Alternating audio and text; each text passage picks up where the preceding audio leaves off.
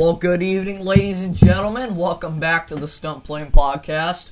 Folks, I am back after I took a week off due to the Huntington Beach Air Show Day 2 getting canceled. Obviously, I was very upset that happened. I was supposed to go on the 3rd, which was October the 3rd of 2021, but it got canceled due to the major oil leak on the coast and most of all the other beaches in the area of these things. So everybody, I hope you guys had a great week off. On a lighter note, I went down to the Planes of Fame live demo down in Chino, California, and I saw the P-40 Warhawk fly, which is a very awesome warbird, and it is a cool plane that was used. Or no, wait, might have been the P-40. Was it the P-40? Yeah, I believe it was the P-40.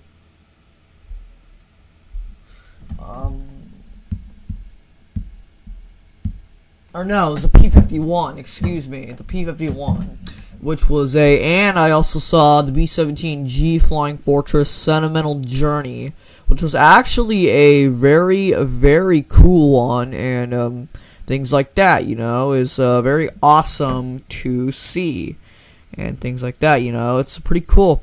So everybody, today we're going to go ahead and play today's topic. It is on going supersonic with the United States Air Force Thunderbirds.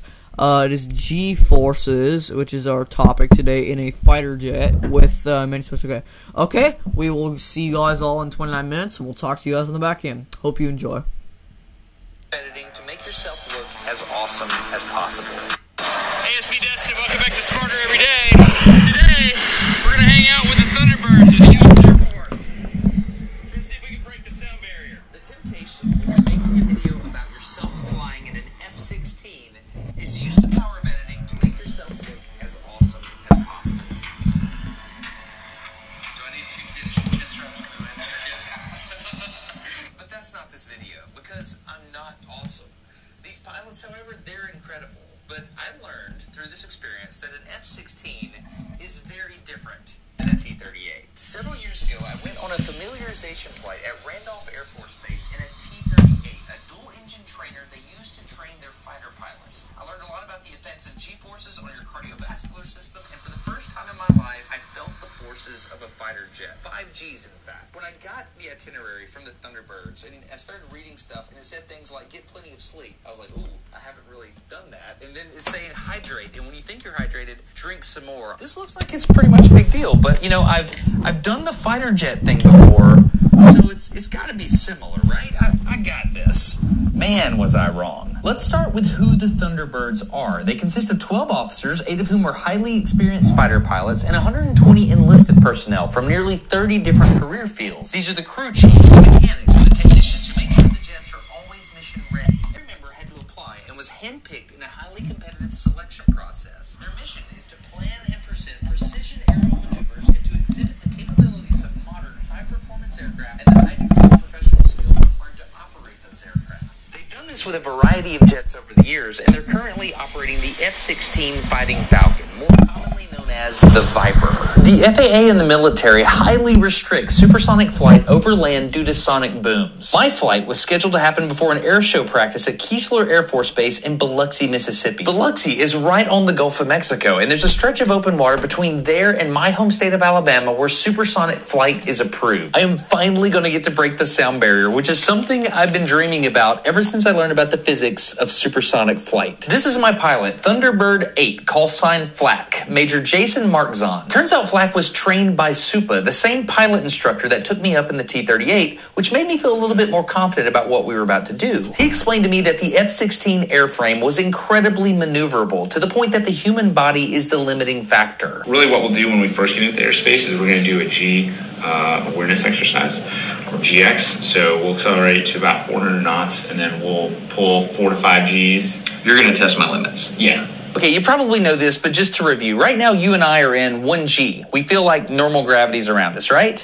If you're in a fighter jet and you pull back on the stick and you fly in an arc, it's going to feel like you're being pressed through the seat because of that radial acceleration. It's like when you're driving a car and you turn real fast, everything slides across the dash. Same thing. So if you're in a 2G maneuver, your 10-pound head is going to feel like it weighs 20 pounds. If you're in a 7G maneuver, your 10-pound head is going to feel like it weighs 70 pounds. And I conceptually know all this stuff, and I understand the math, but what Flack wants to do is he actually wants to subject me to this environment. Okay. Well, it's a warm-up. It's not so much testing. It's like, hey, are we ready to pull G's? Are you an adult or are you a child? Make sure our connections are good. Can you breathe appropriately? Things like that. So okay. G-strain hasn't changed. Probably since, your T-38 ride. So when we start, you're going to know instantly if I can hang or not. Pretty close. Okay, close, yeah. Cool. Yeah, I'll be listening to your breathing so I can give you feedback if there's any, things that I see. Okay. And then when we do our actual G awareness exercise, it'll be a 6 to 7 G, 180 degree turn that we'll do. So we'll sustain 180. that for a while. That's a 6 to 7 Gs for how long? 180 degrees of turn. So we'll sustain that for, that's probably about 20 seconds or so. What? Okay. I'm going to level with you about what I was thinking at this point in the game. We're sitting there talking about all the stuff that's going to happen, and I'm thinking, you know what? I can do this. Like, I ran a half marathon. I can carry all the groceries in the house in one go. One trip, I can get all the groceries. And if worse comes to worse, I'm just going to lay there, and I'm just going to receive the G's, and I'm just going to take it. I might black out, but I'm good. I understand the math. I'm good. But I knew that I needed to fake just a little bit of humility because I didn't want, if something bad happened, I just wanted to be able to say, I told you were going to get me. So I was saying stuff like this to Flack. We'll do 4 aileron rolls consecutively, and then we'll do our max turn 9G turn. After the aileron rolls? Well, we can do it before the aileron rolls if you want. So this is the shake and bake. Like this is when the true test of your mettle. So what happens is you do the little stuff, and then you're like, okay, just to remind you that I'm the fighter pilot and you're not. We're now going to do these things. It's not that. It's just to show you the training and physical nature of being in the cockpit. After the briefing, it was time for Sergeants Jasper Roberts and Ed Porton to suit me up. They measured me, fitted me for my helmet, made sure the mask fit correctly so hypoxia wouldn't be an issue, trained me on the ejection seat, and laced up my G-suit to the right size. On the way out to the flight line, I was kindly offered a pair of aviator sunglasses, which I declined, and we walked out to the jet. And to be honest, this is where it started to feel real. You always walk to your jet in slow motion. Everybody walks in slow motion. Everybody else is moving fast, but we're walking in slow motion. So. That's fun. There was a lot of tradition going on at this point, and you feel really special, but your feet are planted firmly back on the ground when you have to put on the G-suit in front of everybody at the jet. If you don't know what you're doing, there's absolutely no way to look cool putting the G-suit on in front of other people. Getting the G-suit's half the workout, man. Climbing up to the cockpit of an F-16 is absolutely surreal. Right foot right here? Yes, sir. Take your left hand, put it in front of your name. You put my name on it? Oh, absolutely. That's impressive. Sit down. This is cool. Throw that helmet on. Look cool. Look cool. That's going to be hard.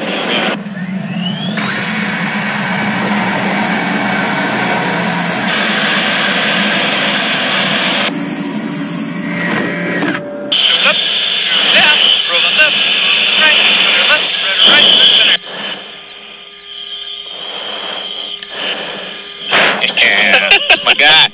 That's my guy. Okay, here we go. The moment I've been waiting for. We're going to point down the runway. He's going to kick on the afterburner, which means putting fuel in the exhaust to get additional thrust. Hard bank right, shoot straight up to 16,000 feet. This is insane. It's what I imagine, like, riding a rocket might feel like. I am ready. If you are ready, my friend. I am ready, sir. Let's do this. Run it up. Smoke on ready now. Smoke off ready now. On the roll. Here comes the afterburner. There she is.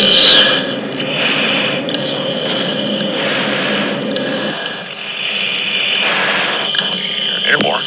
Gear is coming up.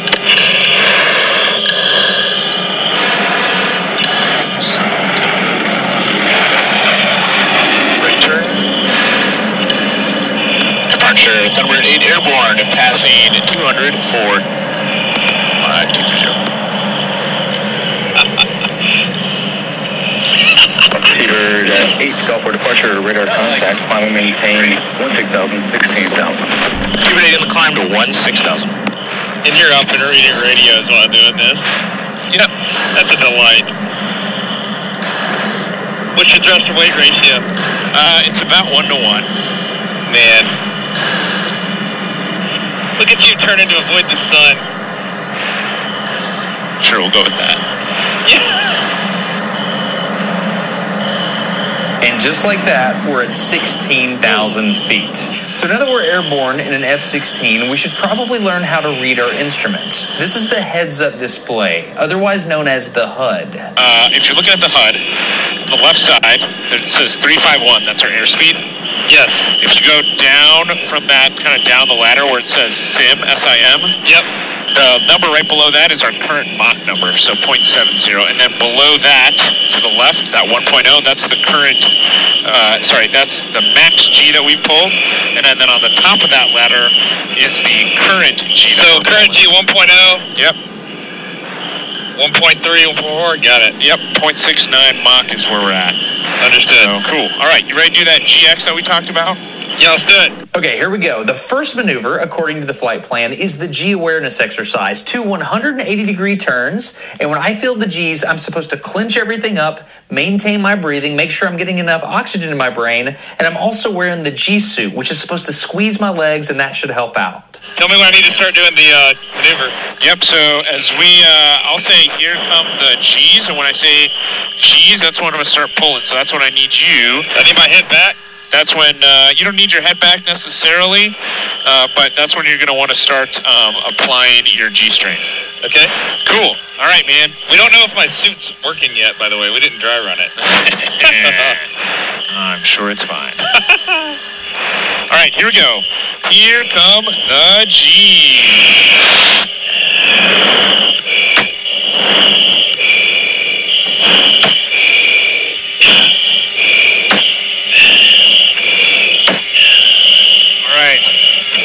That was it. 4.6. Okay. All right, ready? Here we go. 180-degree turn coming up. Here come the G's.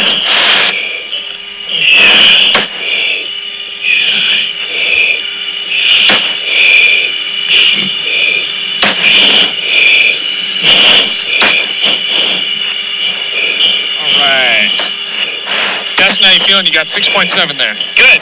Nice, man.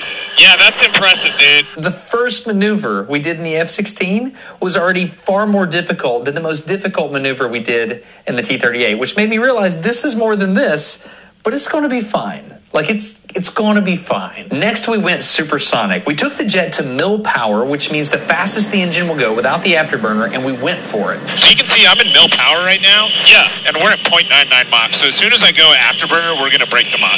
Okay, so I'm looking down here. Okay. You see I'm 0.99 Mach? I do see that. All right. Ready? Yeah. Here we go. AB.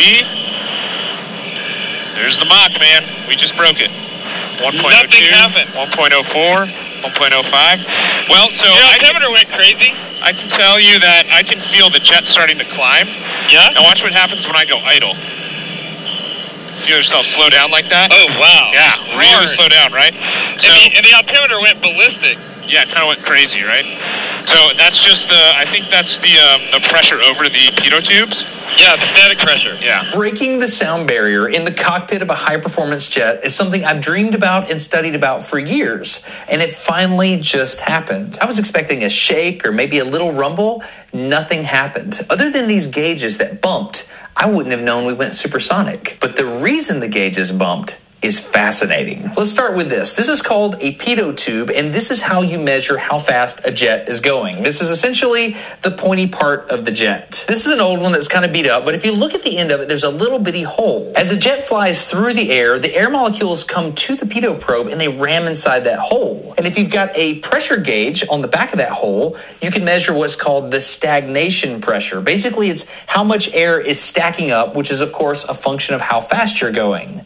Another thing about about pitot tubes, though, is they have a second pressure measurement, and that's on the side. You see these holes here? That's called the static pressure ports, and they go to a different pressure tap right back here in the back. And if you take the difference of this and this, and you plug it into a fancy equation, you can calculate the airspeed of the aircraft. So if you think about it, there's two main things that influence a pitot tube. Number one is the velocity of the aircraft. The more air that comes into that front port, the higher the stagnation pressure. But on the static pressure port, it's mainly affected by the altitude of the aircraft. At lower sea levels, you'll have a high static pressure, but as you go up in altitude, you'll have a lower static pressure because the air is thinner at higher altitudes. When you start breaking the sound barrier, though, weird stuff happens. For example, the Prandtl-Glauert transformation says that an aircraft should experience infinite air pressures as it approaches Mach 1, which of course would destroy the airplane. This theory is known as the Prandtl-Glauert singularity. So this theoretical infinite pressure that the front of the aircraft sees due to the Prandtl-Glauert singularity turns out not a thing, which is great because now we can go past Mach 1.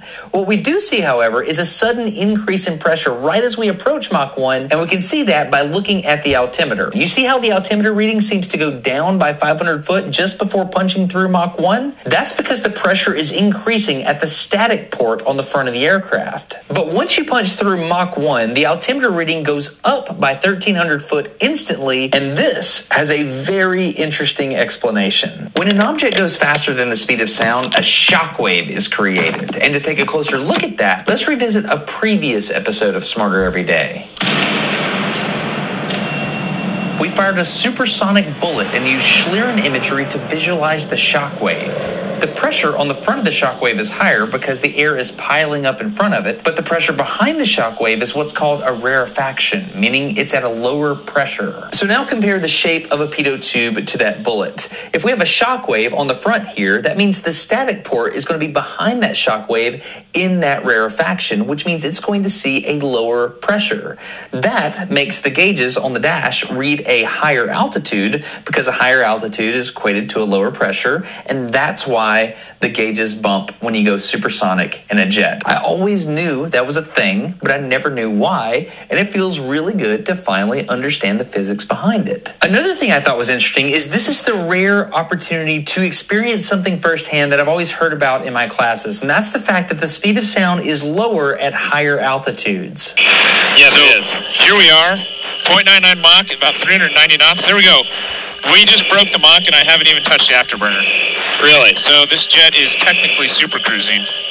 It's 390 knots, so it's a little bit lower than before. Less drag on that airplane. On the left at 20,000 feet, you can see that we broke Mach 1 at an airspeed of 473 knots calibrated. But on the right, at a higher altitude of 29,000 feet, we broke Mach 1 at an airspeed of only 392 knots calibrated. Now, this is calibrated airspeed, which is different than true airspeed. And yes, we were going different directions and winds and stuff like that. But the upshot is, the higher the altitude, the lower the airspeed required to break Mach 1. I think we're a little bit more efficient at supersonic. Just depends on your throttle. What's your G loading right now? We're at 3.3 Gs. Wow. Yeah, I've lost the ability to think. Oh, yeah? Yeah. That's all good. If you're not trained for 3Gs all the time, Flack's just up there like it's no big deal, but I'm in the back suffering. It was incredible. Anyway, so back to maneuvers. We're going to do a split S, which is flip it over upside down, 180 back the other way. So, are you going to do the other maneuvers? Yeah, man. You ready? Yeah, I am not excited about the 9G. I'll tell you that right now. Okay. I will G-lock. Yeah, make sure you hold on to your GoPro, because we're going to do a split S maneuver, all right? Right now we're doing a split S? Yeah. All right, here come the G's. Okay, let's pause it right here and back that up and play. This right here is the precise moment where I stopped winning. Somehow, the beginning of that split S caught me off guard and the eggs began to scramble. Smoke is on.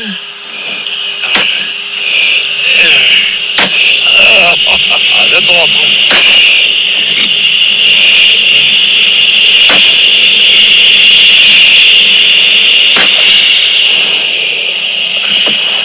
I am awake but barely.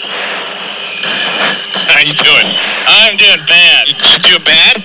Well, that was amazing, and I cannot do any more than that. That was my limit. Oh, yeah?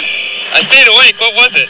Got 7.2 G's on that. At 7.2 G's, my head just felt like it weighed over 70 pounds. My vision came down to a singular point, and I no longer had the ability to think. I was getting worried about the upcoming 9G maneuver, which is why I was happy when Flight decided to let me rest with a knife edge maneuver. Kicking my tail. All right, here we go, man. Here comes the knife edge. Smoke on ready now.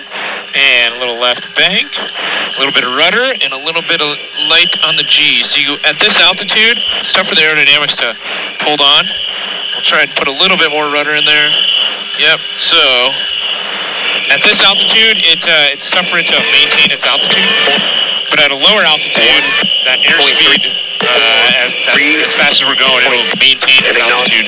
I'm going to level with you. I don't even remember that conversation. I was just hanging on for dear life. But looking back at the video, knife edge flight is pretty interesting. If you think about how wings work, they have a lift vector that comes straight out of the wings, keeping you up in the air. But if you're turned like this, that lift vector doesn't really help you. So what you have to do is you have to use the body of the aircraft itself and the rudder, which is why this maneuver is performed much better down at lower altitudes, closer to sea level, because the density of the air is much higher and you can get much more lift out of your rudder.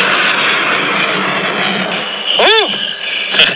When I edit this, I will not lie. I will tell everybody you beat my tail. My iPad actually rotated its view in that knife edge. Did it really? You want to try the 8-point roll? Yeah, let's do it. Okay, this one's a little bit slower, but it's a lot of fun. All right. Smoke's on ready now, and here we go for 8 points. Stop. 1, 2, 3, 4, 5, 6, 7, 8. We did it. We can do a little inverted flying if you'd like. Sure. All right, here we go. Smoke on ready now. Here's going to feel a little push. Whoa. There we go. We're inverted. Here comes a little bit of a roll. Okay, my body does not like this. All right, we'll roll back out real slowly. Okay, I'm tapping out. All right, buddy. We'll cruise back to Gulfport. How about that? Yeah, cool, man. And that was it. I tapped out, and I did not think I was going to tap out. My plan was to get in the seat and just do whatever and just take it. But in the moment, that split S boggled me a little bit, and I couldn't recover. My vision started coming in. Stuff was spinning. I started hitting limits I didn't know I had, and it humbled me. That kind of humility that's forced upon you, it's different. I have to live with the fact now that I had an opportunity to do a 9G maneuver in an F-16, and I tapped out. That's a hard thing. To learn more about what my body was doing, let's take a look at these. These are the 3D versions of the semicircular canals on the inside of your body. This is the gyro in your inner ear. I'm not even really sure how these go. But to learn how these work, let's go to Houston, Texas, to NASA's Neutral Buoyancy Lab and speak to a physiology expert there named Sharon. She's got a really good demonstration that shows us how these things work. So what I want you to do, put your hands like this.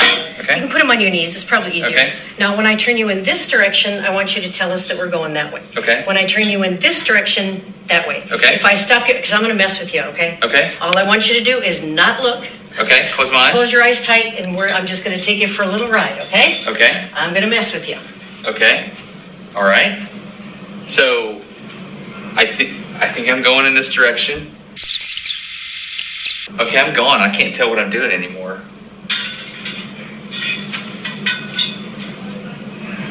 Okay, open your eyes.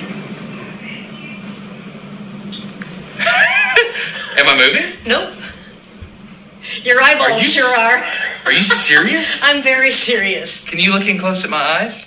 My eyeballs are... Okay, they're not moving anymore. No, but they sure were. Can you do it one more time? Sure thing. Okay. Wow. That's okay. got to be enough. Okay, you Yeah. ready? I'm going to stop you in 3, 2, 1, stop. Open your eyes. That is messed up. I got sweaty. I'll bet you did. Wow. Okay, Well, that's what indeed. happened. So it's my Yes. ear that makes me messed up in the Yes. Air Force Thunderbirds jet. Yes, this is what happens. You remember those semicircular canals I was talking to you about? Yeah. There's stuff floating in there. This stuff hasn't been made in years. Yep. But if I move the glass, the fluid pretty much stays where it is because there's not enough resistance. Well, if you had some hair cells in there, when I move it back and forth, you could imagine those hair cells would be going back and forth, back and forth. Got it. That's why when you turn your head this way, you can feel that motion. Now watch what happens when I start spinning it.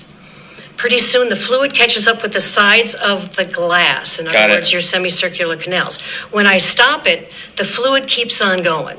So it's bending your hair cells in the opposite direction. So what you're relying on is what your semicircular canals are telling you. Now, what happened to you, when you lift your head up, whoa, all of a sudden you've got the fluid starting to move in the other one as well.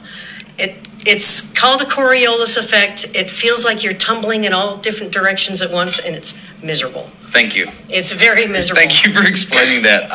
It explains why I wasn't able to. That's why I tapped out the Thunderbirds. Yeah, it's not pleasant. So when my head bobbled, my vestibular system had a different axis of rotation it had to think about. Couple that with a maneuver that gets my ear fluid spinning one way and then the other. Yeah, I just couldn't handle it. I'm sorry, that was Super 8. Abram, stand by 1 second, man. Flak flew straight and level, and I started feeling better really quickly. In fact, after exactly 3 minutes, I had fully recovered. Man, now I'm back. By that time, though, Flak had to get back for air show practice, and we were already out of the airspace slated for maneuvers. We did, however, get to do something really awesome. We flew over to Mobile Bay, which was a super special thing for me because Granddaddy used to take me there when I was little. The Battle of Mobile Bay is where Admiral Farragut supposedly said those famous words about torpedoes and full speed ahead, so it was really cool to fly through there in an F-16. The return to base was a little weird for me personally because I knew there were maneuvers left on the table that we didn't do. It's the upside down that did it, I think. Yeah, everybody's different, man. Even as we were landing, I was still second-guessing my decision to tap out of that 9G maneuver. All right, don't worry. He kicked my butt. I told you earlier that the limitation of the F-16 is the human pilot inside. For example, the control stick barely moves. What you're seeing right now is not even 1/4 of an inch of movement on the stick, but that is a 6G pull you're watching, and that was enough to totally own me. With that in mind, I'd like to introduce you to one of the most impressive people I've ever met. Her name is Major Michelle Curran, call sign Mace. She's who the Air Force has selected to do some of the most difficult maneuvers performed by the Thunderbirds. And let me tell you, I felt some of these maneuvers, and it's hard to overstate how difficult they are. What strikes me while talking to Mace is how remarkably modest she is. Like, if just listening to her talk, you'll be like, oh, well, what she's doing clearly isn't at the edge of human capability, but it totally is. But what really strikes me about Mace is how incredibly humble she is. This is Thunderbird 6. This is Mace. Mace, I don't know exactly how the show goes down. So there's 8 birds? There's 6 that are actually in the demonstration.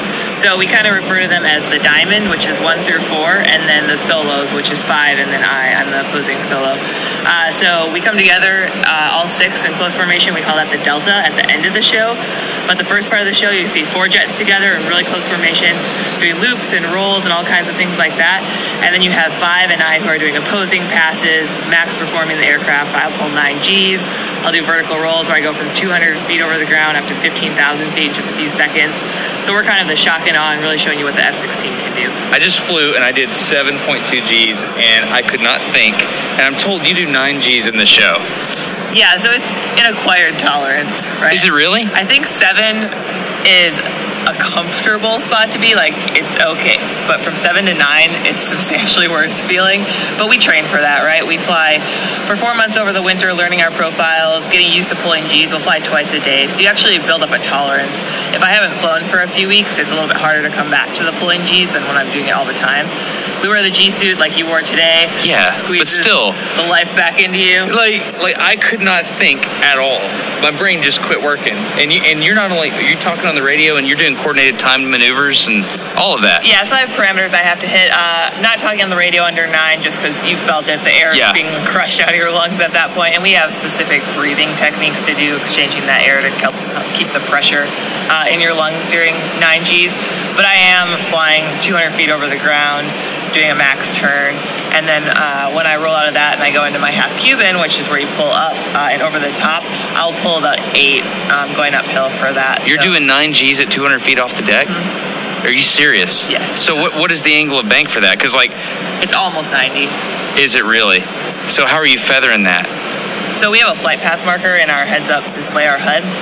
And so you really just put that on the horizon line, and as long as I'm keeping that on there and I get a solid pull, it'll hold a level turn without a lot of climbing and descending. That sounds like she's just saying words, but that's superhuman stuff. Like that is... We practice a lot.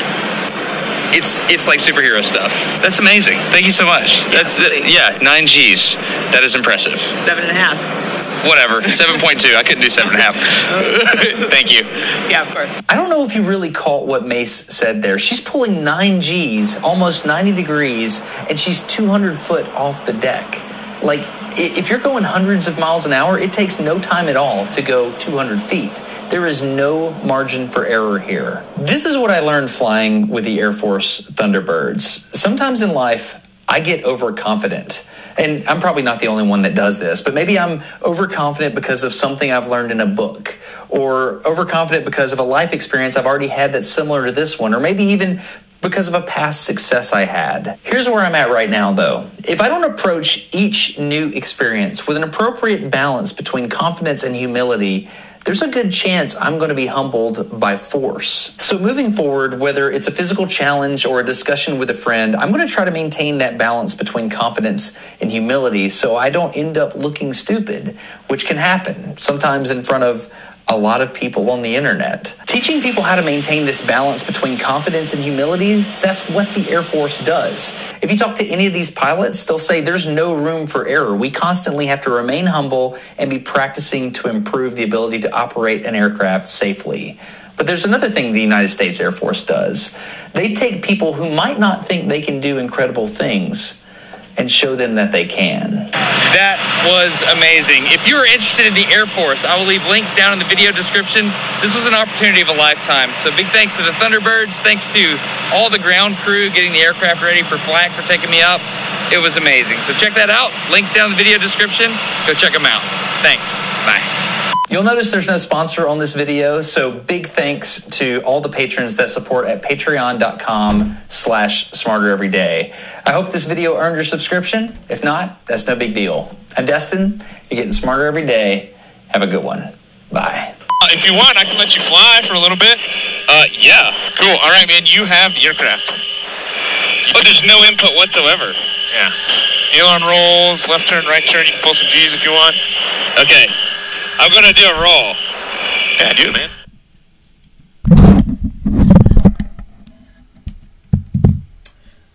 Okay, everybody, that was the episode on G-forces in a fighter jet. I hope you guys all enjoyed that. And make sure to follow me on Instagram, subscribe to my YouTube channel, Raiden Piscopo, and we'll see you next time. All right, bye-bye.